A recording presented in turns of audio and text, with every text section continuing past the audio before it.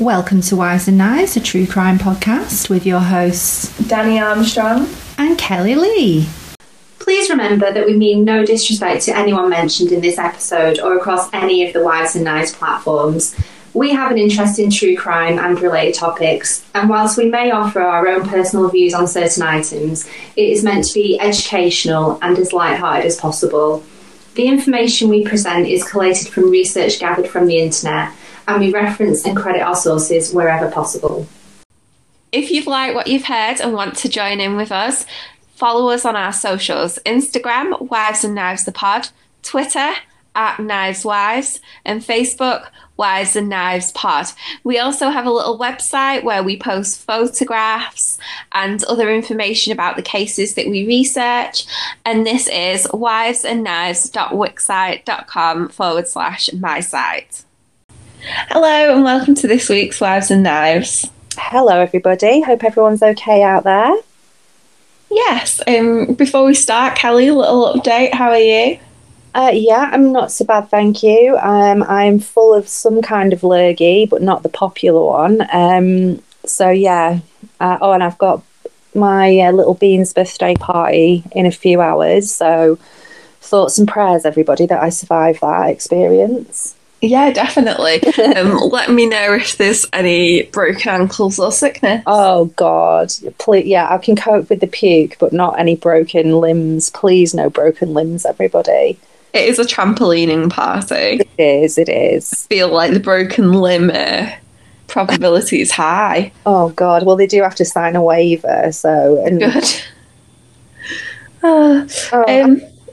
I'm buzzing because it's sunny.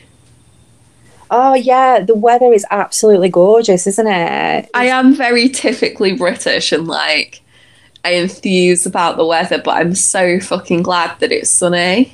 I think we all do, because it's so rare. We never get like a block of nice weather, do we? Even in the summer, it's very rare. So yeah, it's lovely out there. Also, I want to give a little shout out, if he'll ever listen to this, to my husband. Because before we got married, I used to moan that we didn't have an anniversary, because we got together in kind of a backwards, unofficial fashion, that we didn't really have a date we got together on. So we never celebrated anniversaries.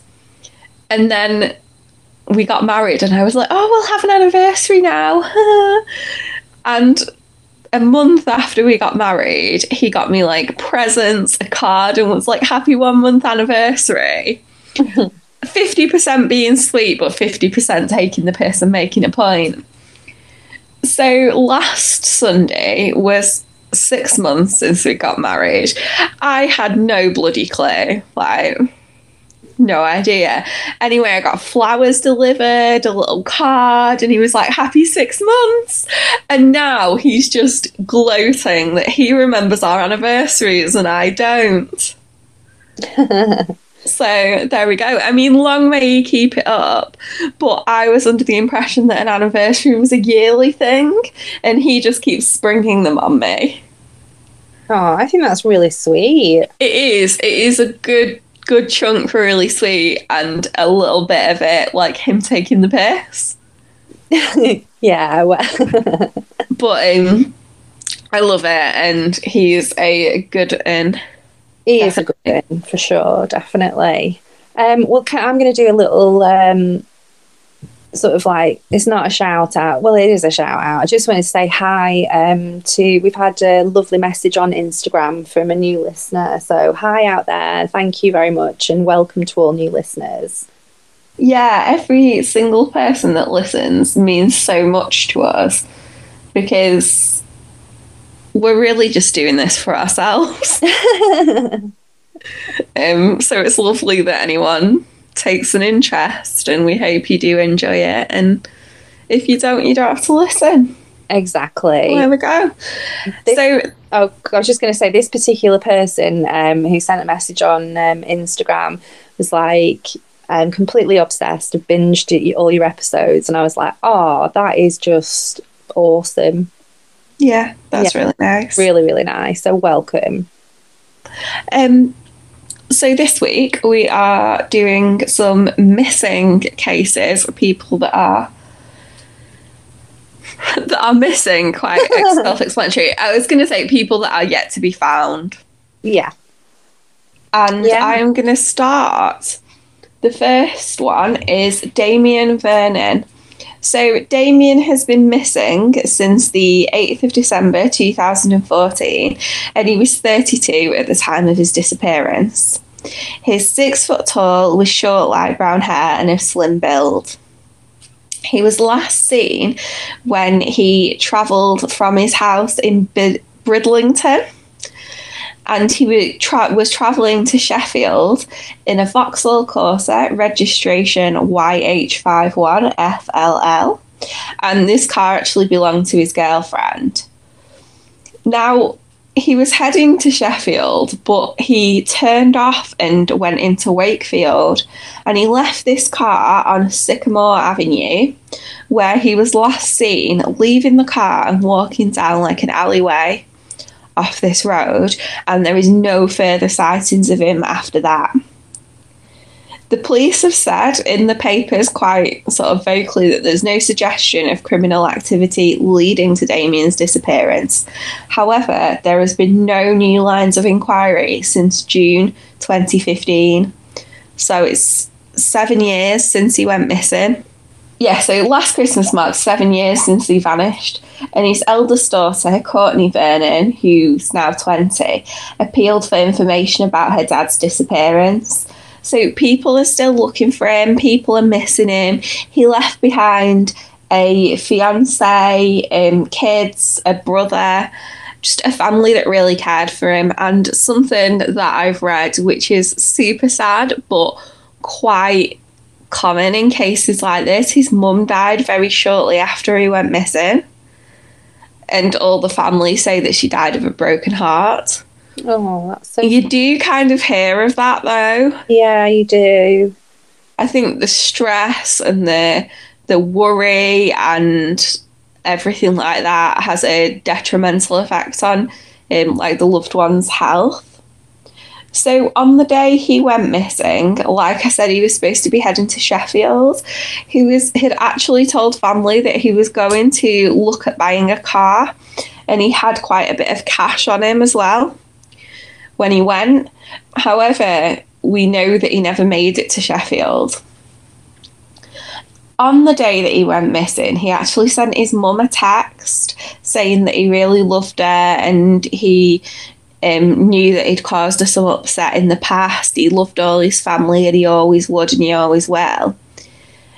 The kind of text that might indicate that he was not sort of in a positive mental state at the time, but that's only looking at it with sort of hindsight in mind. It could have completely been a coincidence. Now, there's not actually a huge amount online about this case. It's been reported sort of in local newspapers, so there's a lot of like Wakefield newspapers, Hull, that kind of area reporting on it, but sort of mainstream like would have been available everywhere, not so much.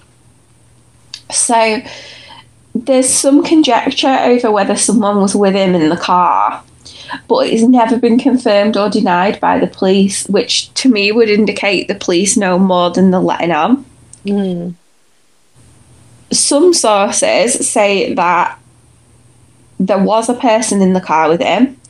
That person saw him leave the car but has been ruled out as a suspect, but we don't know who this person is. Other reports have said the person in the car was the person that he intended to buy the car in Sheffield off.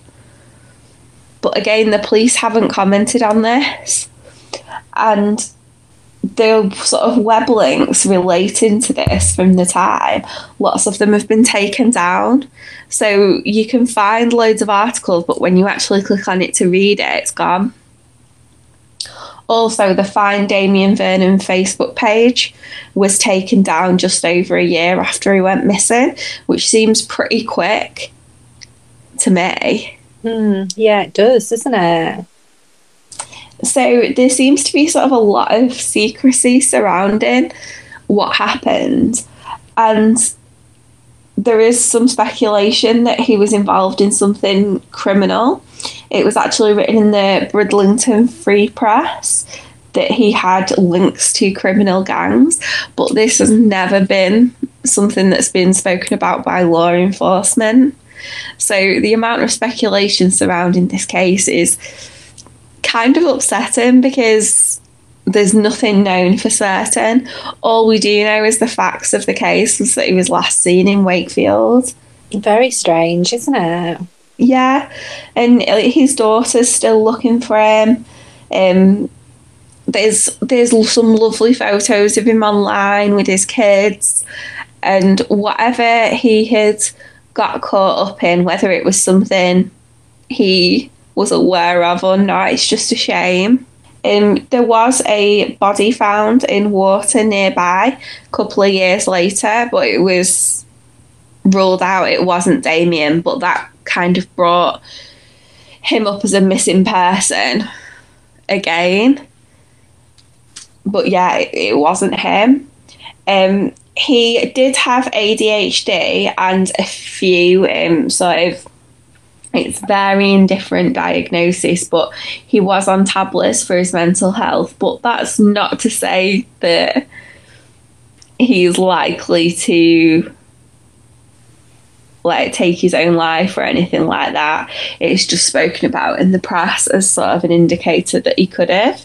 But I find that a bit of a generalisation, just because you've got a diagnosis for something to do with mental health does not mean that should be a conclusion that people jump to, in my opinion.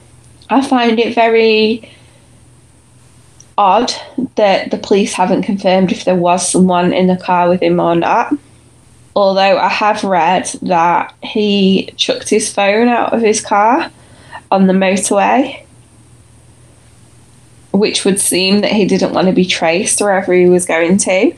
Some people have suggested that he was travelling somewhere to pay off a debt and that he was taken for the money. But again, this is all sort of hearsay back and forth, and there seems to be very little going on to find this man now. So I just thought it would be a good case for me to highlight, and I've got some photos of Damion.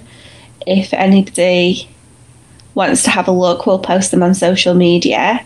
But he's been missing since 2014, and whatever he was or wasn't caught up in, he was a man with a family and people that miss him, and he's just disappeared. So I think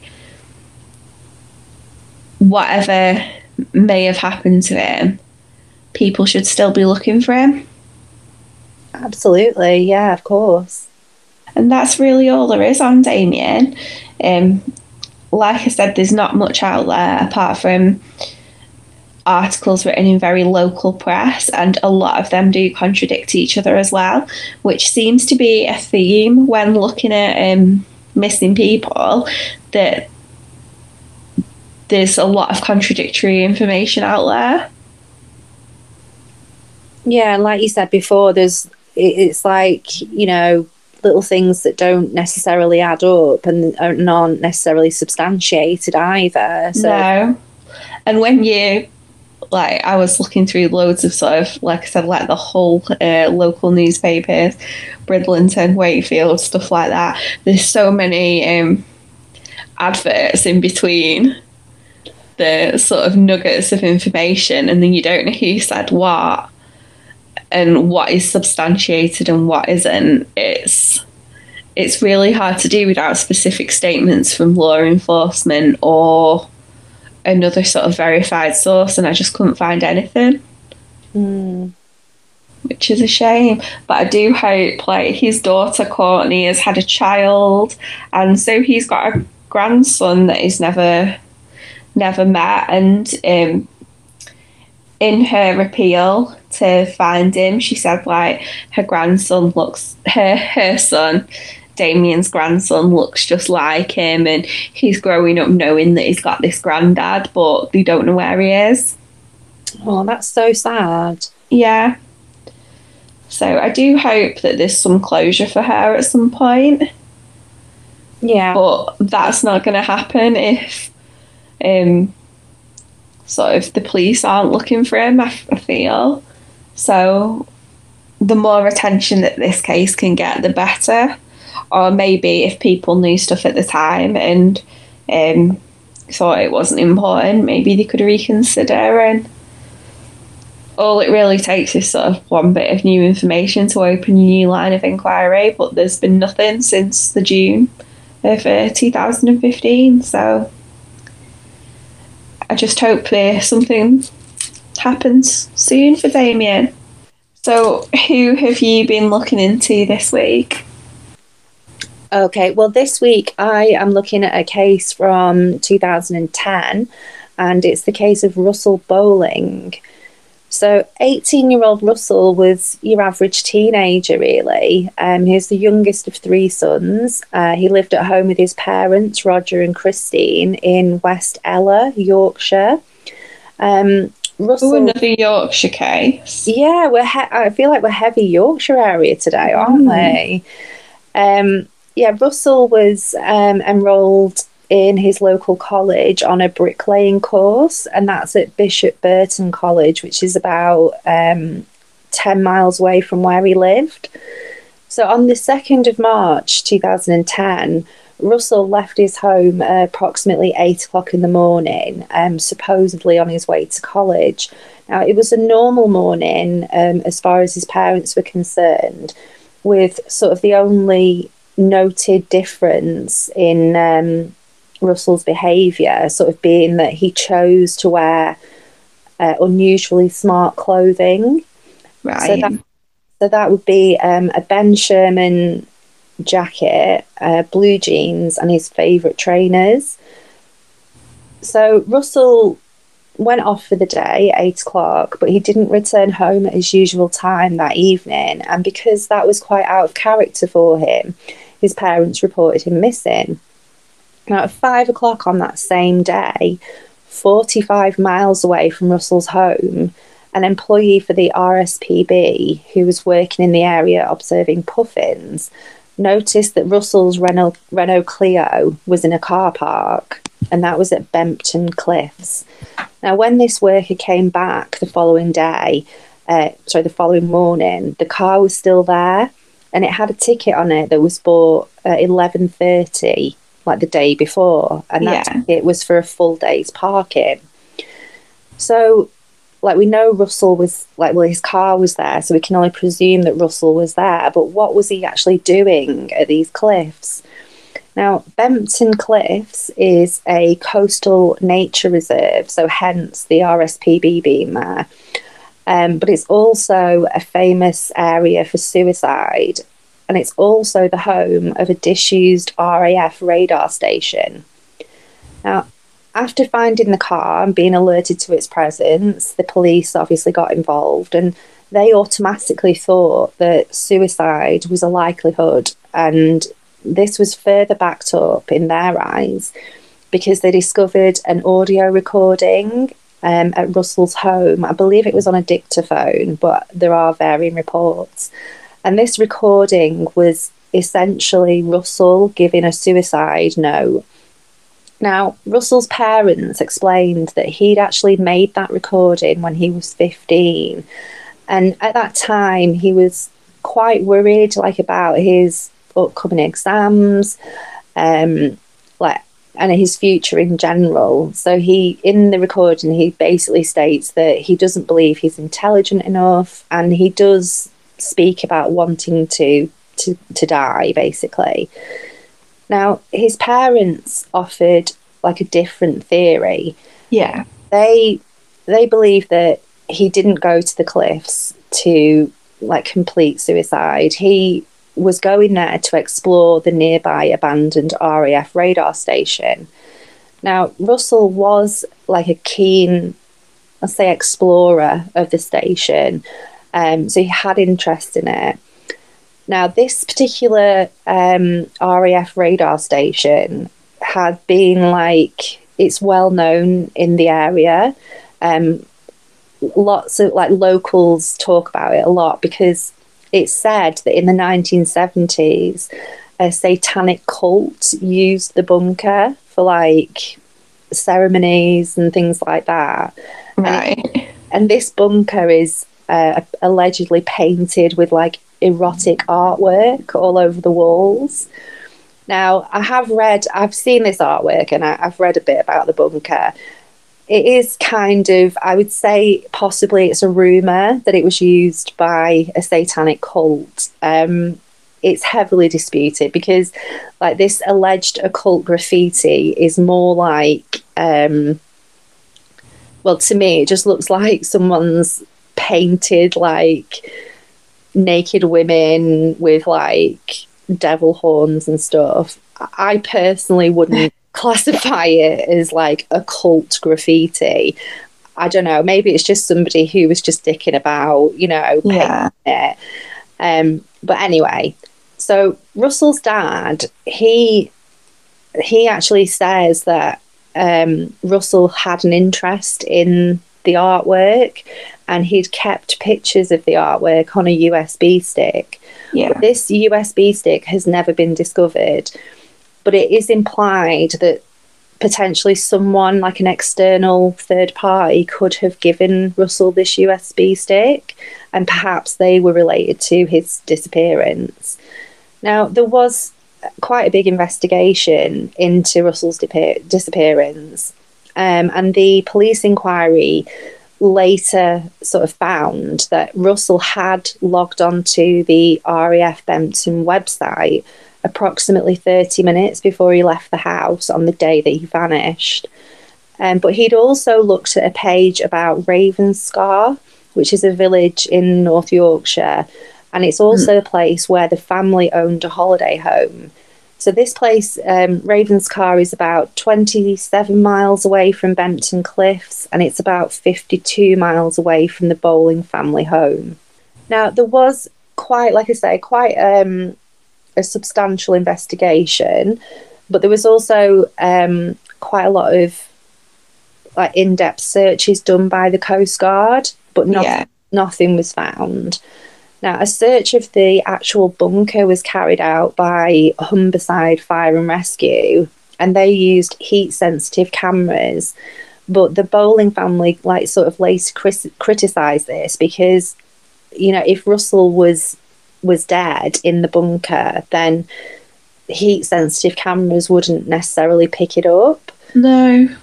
Now, a further 3-hour search was performed in 2012, and that was as a firefighter training exercise.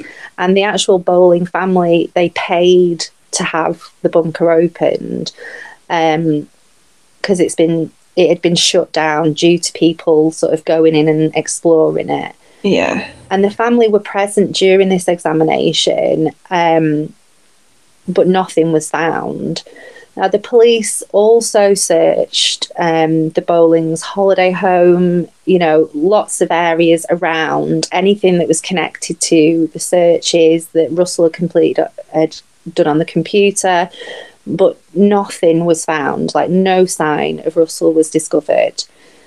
Now, Russell's family, they maintain that they believe that someone else was involved in his disappearance.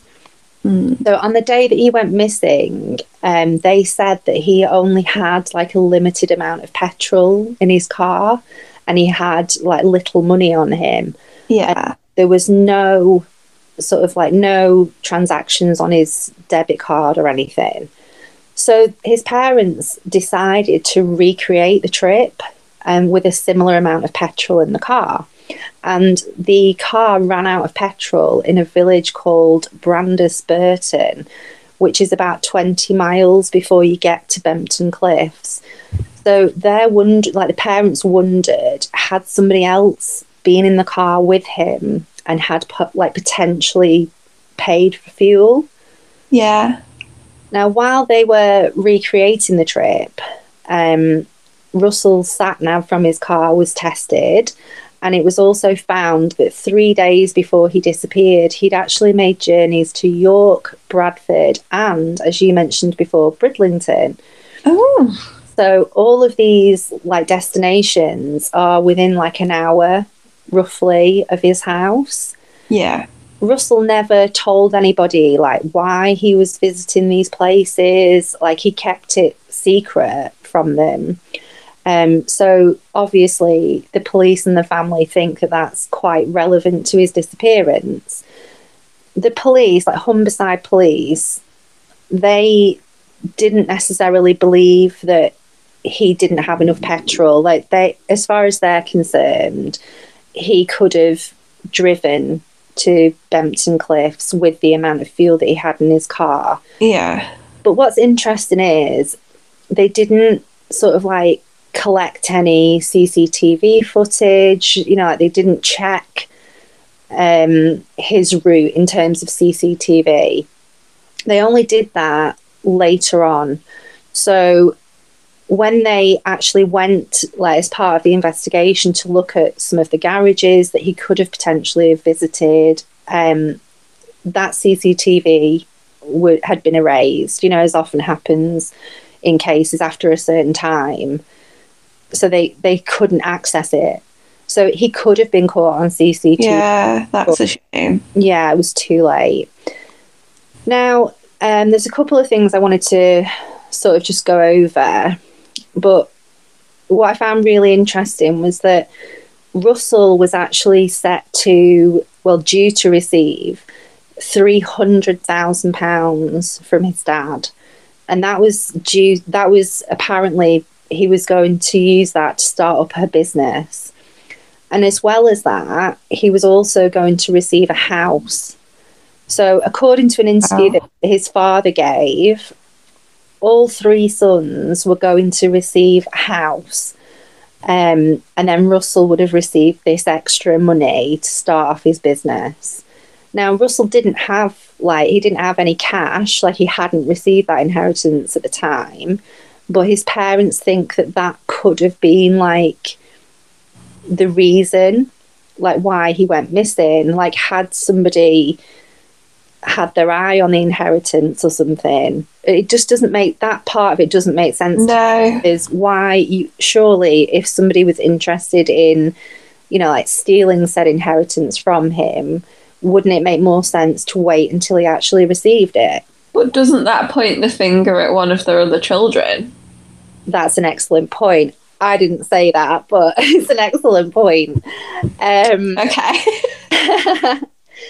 Okay, in 2019, it's like almost 10 years after his disappearance, an inquest was held, and it was actually found, like the coroner found, that suicide was not a likely reason for his disappearance. So I've got a quote here. "It's been a long time coming to bring forward this inquest, and it must have been incredibly difficult for Russell's family.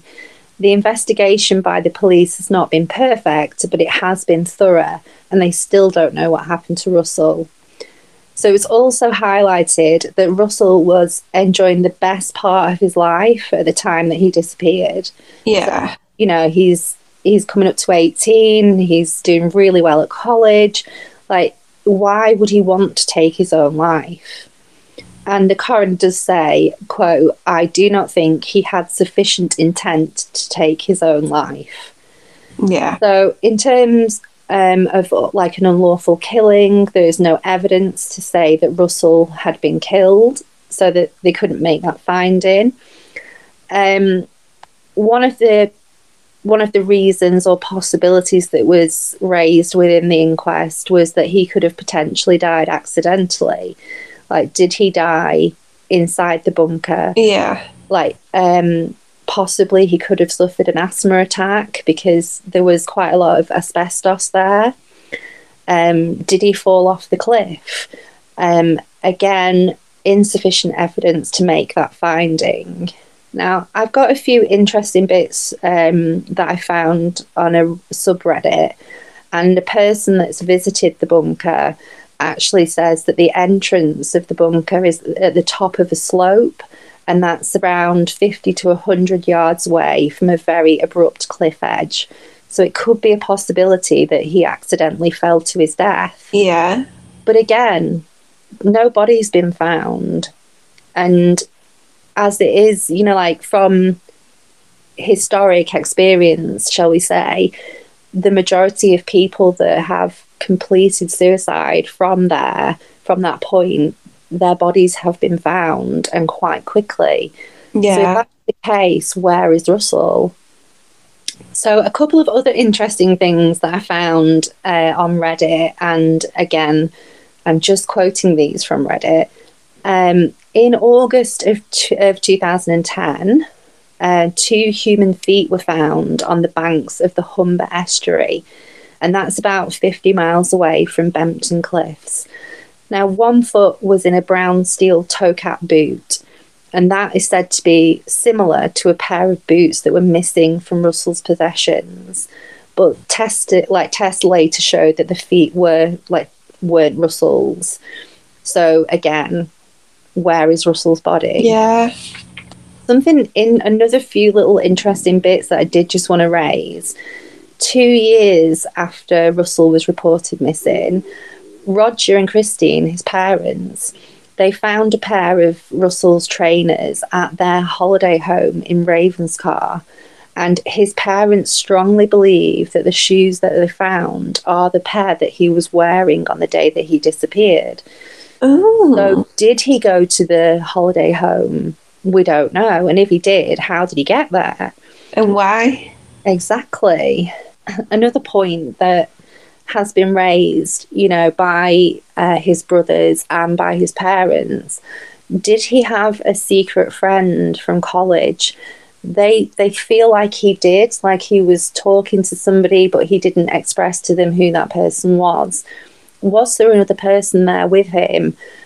Again, there's no CCTV, so we don't know, and no one's come forward.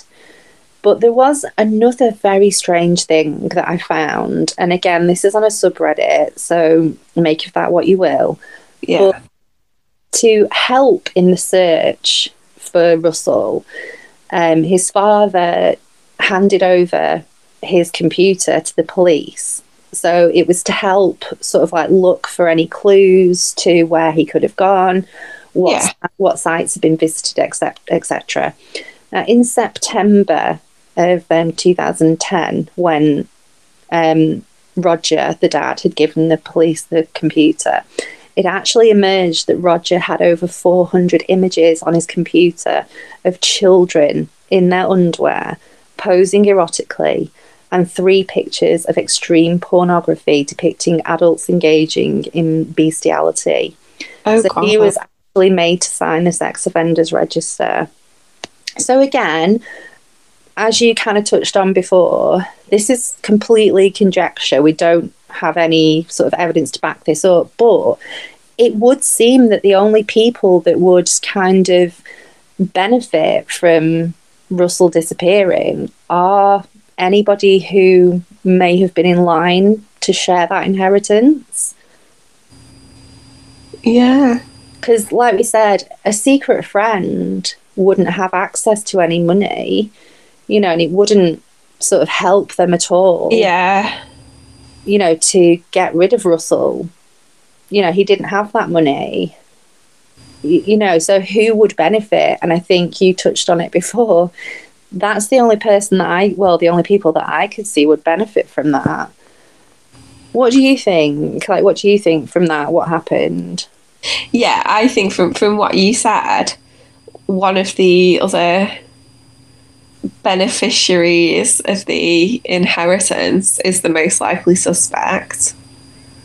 Yeah, there's nothing to support that as such. It's just us spitballing about it. But yeah, I can't see why Russell would want to complete suicide. I can't see that personally from what I've read. I also think it's a bit.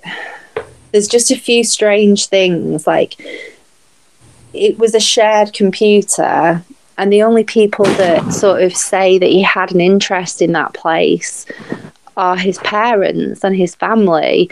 Nobody else really seems to say that that was something that Russell was massively interested in. See, I would have said I think it's an accident if it wasn't for the inheritance. Yeah, I feel like an accident makes sense to me as well. But then again, where is he? Where's his body? Yeah. You know, if he had fallen off the cliff trying to gain entry into the bunker, I feel like he would have been found by now. Yeah. You know, so yeah, it's very, very strange. Lots of little rabbit Reddit holes you can go down, and as usual, we'll put the links and the sources. But if you've heard of this case or you want to have a look into it, just let us know what you think and if you find anything else, because I find it really fascinating. Yeah, I'll look into that a bit more, I think. It's one I'd vaguely heard of, but nothing in detail. The bit you said about the way he dressed, that he just dressed quite smartly and stuff, for some reason that stuck in my head. Like, I was like, oh, it's that case. Yeah, I mean, that's another thing. Why dress smartly unless you were perhaps going to meet somebody? Yeah, but I know people who dress smartly all the time. Or pretty much all the time. Yeah, it's just like with his parents saying that's the only thing that stuck out to them as being a little different. Yeah, it's very, very odd, very strange. And I think from 2013, his father basically said that they're not continuing to look. They've kind of accepted that he has passed away now. Yeah. So moving on, you've got one more little one for us, have you? Yeah, so this is one that I remember seeing in the papers and then wondering what had happened with it, because it seemed that the coverage was momentary and then didn't continue.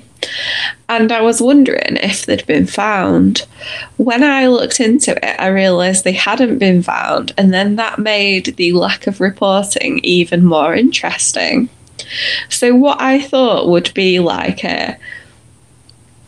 they were missing or they were found and summarised in a few sentences led me down, like you were saying, subreddits, web sleuth rabbit holes and all sorts. So I just want to summarise this case. But it is something that I think I would like to look into further for a future episode, or possibly another sort of mini, but maybe get you in on it as well. Oh, okay. Because this is the case of Daniel and Liam Poole. So Daniel and Liam Poole are a father and son, Daniel being 46 and Liam being 22. They are from Sussex and they flew to Malaga on the 31st of March 2019. So seemingly like just a father and son going on holiday or going on sort of a little trip together. They had been away together before, so this wasn't that weird.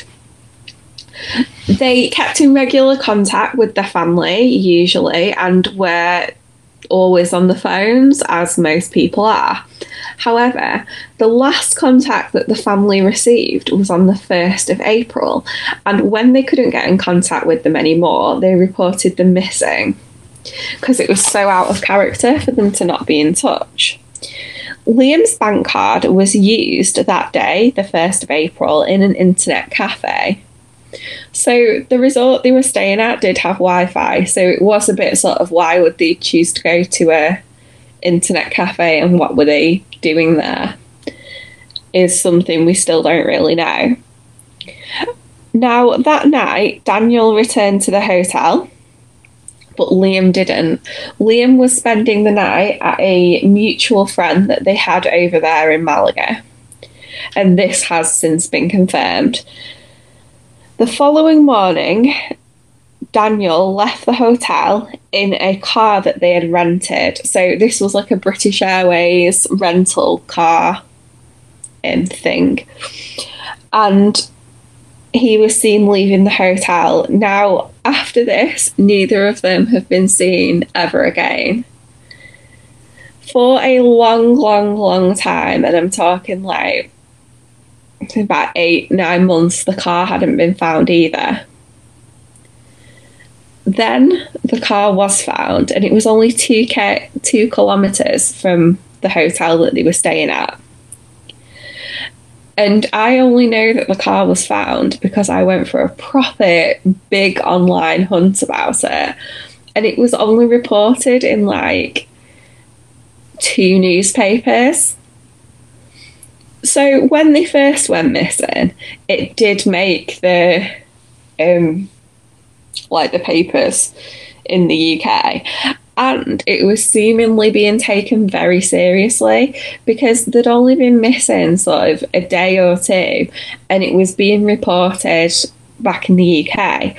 And it had the Serious Crimes Unit looking into it, which is normally the kind of units that are used for looking into sort of murders, like things to do with drugs or extreme violence, not usually missing people.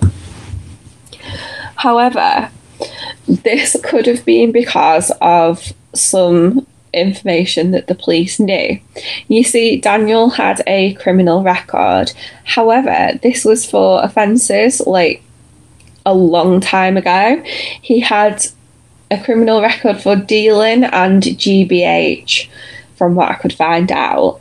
However, he hadn't actually committed a crime or been convicted of a crime since the birth of his children, so we're talking like 22 years ago. So it seems like a bit unlikely, but it is reported that he had connections with people from the criminal underworld. You see, Daniel used to be married to a woman who was involved in a big drugs gang in London, so it seems like there are connections, and we can only assume that's why the police took this as seriously as they did.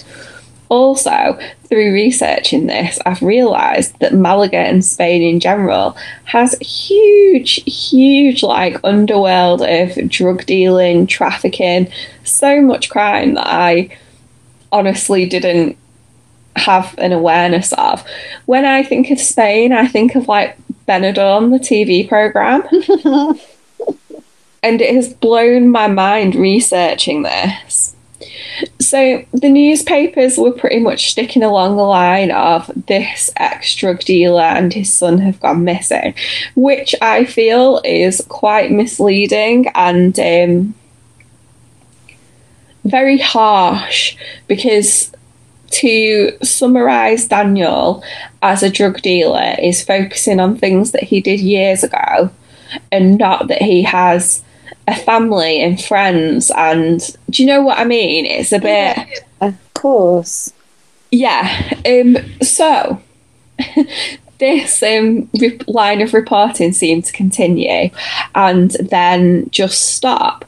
And if you are just looking sort of Times, Daily Mail, you know, like very generic, regular reporting, it seems that everyone thinks they were involved in some sort of drug deal that went wrong, and they had a lot of cash with them, and they've probably been killed and thrown in the Mediterranean, which is fucking horrible, but that's the general line of what there is to believe out there. However, I did a bit more digging and ended up on Web Sleuths, which is definitely not the ideal place to be looking for information to write a podcast. I know this. However, Lauren Poole, who is the sister of Liam and daughter of Daniel, has been using Web Sleuth as kind of a forum to set things sort of straight. She's got what's called like verified member status, so she has to prove who she is with some form of ID to the moderators. So as far as I can verify, this is really her. And she has been speaking about what's really been happening with that case. And it isn't like hugely enlightening, but it does give a bit of perspective to some of the things that have been reported. So after Liam and Daniel went missing, the family did receive some ransom text messages sent to them. However, when they got the money together to pay these ransoms, nothing was followed up, so it seems like they were hoaxes. Also, the family and anyone close to Daniel and Liam have been told explicitly not to share things with the media, and to sort of keep everything to themselves. However, half of the family are kind of estranged. Is that the word? Estranged? Yeah. Yeah. So it's Daniel's ex-wife, which is also Liam's mum, and the grandma on that side have spoken quite publicly, even going to Spain with the BBC. And they have been openly saying that they think it's a drug thing that went wrong and that they took loads of cash over there. And like, they have been sort of contributing to the media's line of like headlines about it being something to do with drugs. Whereas Liam's sister, Daniel's daughter, Lauren, I believe she's called, has been saying while she doesn't rule that out, she wishes that the media wouldn't focus on them being criminals because it is stopping people wanting to find them. Yeah. When they were more than that. Like, she was brought up by her dad because her mum and Liam's mum, the lady who's been talking, has had addiction problems all her life, and she has never been sort of a fit mother to raise them. So they were raised by Daniel, and for all intents and purposes, she had a really good childhood. He works for a profitable painting business, and although they've had like a decent upbringing, it hasn't been the kind of upbringing that you would associate with somebody who had a lot of money from drugs. So just from her perspective, she wants people to focus on it's a missing dad and a missing brother, and this is getting clouded by the way it's being reported. And obviously this family feud isn't playing into that very well. The Times in particular have really taken this up as like a almost like a classist kind of attack, and have really highlighted any sort of wrongdoings and associated them with kind of getting what's coming to them, which is horrible. Yeah. Whereas in Spain, there seems to be a little more compassion. There's a media outlet called the Olive Press, which writes about the case in both Spanish and English, and that's a newspaper that's geared mostly at expats, and that has some what seem more balanced articles on the missing pair. So, like I said, there's lots of back and forth about why they could have been there. Lauren was under the impression that they were going there to possibly look at like a holiday home, and she did believe that they had quite a lot of cash with them, and that isn't unusual when buying properties in Spain to pay a lump of it in cash. It's just often the way things are done over there. Some of the family have said they were going over to buy cars, which doesn't make a huge amount of sense because of the exchange rate and bringing a car back and things like that. Yeah. Whereas other people have said, oh, it was more likely it was something to do with drugs. We don't know, and Lauren doesn't know. She admits there are things about her father and son's kind of her father and brother's trip that she might not have been privy to. But people speculating when they have no proof isn't doing any good either. So, like I said, the car was found and there was nothing arising from finding the car that gave them any more sort of leads. So the car was in decent condition. It was parked in a sort of normal public area 2 kilometres away. There has been nothing else found to indicate where they might have been at all. Now, when researching this, there was lots of names thrown about of people who have dealings in sort of Malaga, and I'm talking like criminal gang, things like that. And one name that kept cropping up was Kevin Poole, who is wanted for 2 murders by Merseyside police. He is a wanted man by the National Crime Agency, and he has lots of links to Spain. There's actually a former undercover policeman called Peter Blexley, who has kind of dedicated his life to trying to find this man called Kevin Poole, but that name kept being brought up again. Because he is a very violent man who was said to be in the area when these two went missing. And then that led me to reading a load about him.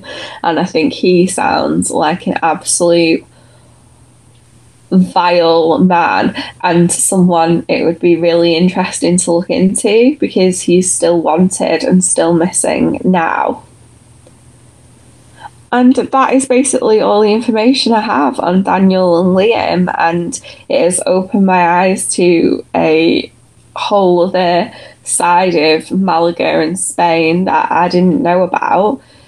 And no matter what Daniel and Liam were doing in Spain, I think for the sake of Lauren and Daniel's brother, who also has never sort of given up, I think their family deserve to know what did happen. And it is scary how two, I don't know, but it's like 2 grown men, physically fit, you wouldn't consider them vulnerable in any way, have completely gone missing and no one is speaking about it. Yeah, it's very strange, that, isn't it? Definitely. Had you heard of this before now? Like, similar to what you said, briefly, but I wasn't aware of all the little avenues that could go off it, if you know what I mean. Yeah. If you actually Google their names, one of the first headlines that comes up is like father and son murdered and dumped in the Mediterranean. Wow. Which looks like a conclusion, doesn't it? And that's just not the case. No, exactly. At all. That's what's been speculated by some of their own family, but it's being reported as if that's a fact, and it's not. These 2 men have never been found. So strange. Yeah. Just like little extra bits there, all their belongings and passports were in the hotel room. So it wasn't as if they were planning to leave, or doesn't seem like they were.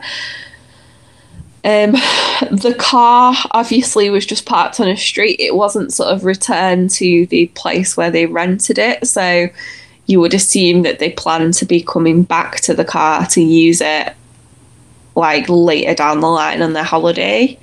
Although there's been a lot of focus on like the past criminal convictions of Daniel, Liam was 22 and had never had like any problems with the law.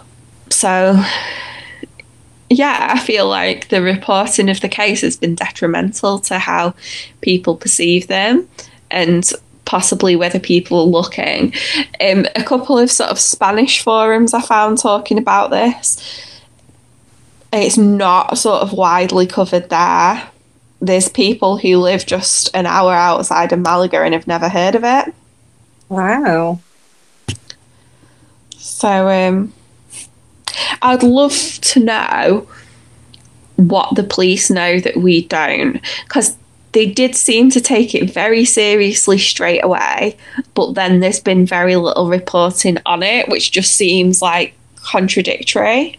Yeah, I guess like, not to defend the police, but I guess it's kind of hard when things happen in another country. You know, it's that communication between police forces as well, isn't it? Oh, definitely. And there's laws in Spain to protect people from being filmed in public. So the use of CCTV in Spain is a lot different to how it's used in the UK. So there's a lot of people asking to trace CCTV of them, and it's just very unlikely there is any. Yeah, and like even if there is, getting hold of it, it would be, you know, like a whole problem in itself, I imagine. Yeah. Yeah, it is, like you said, though, it's a very interesting case, and it does sound like it deserves, you know, a bit more of a look into, for sure. Yeah, I was genuinely thinking it was going to be like I looked up these two men that went missing, and it actually turns out they were found. Sorry. Or it would be like they're still missing and there's been nothing.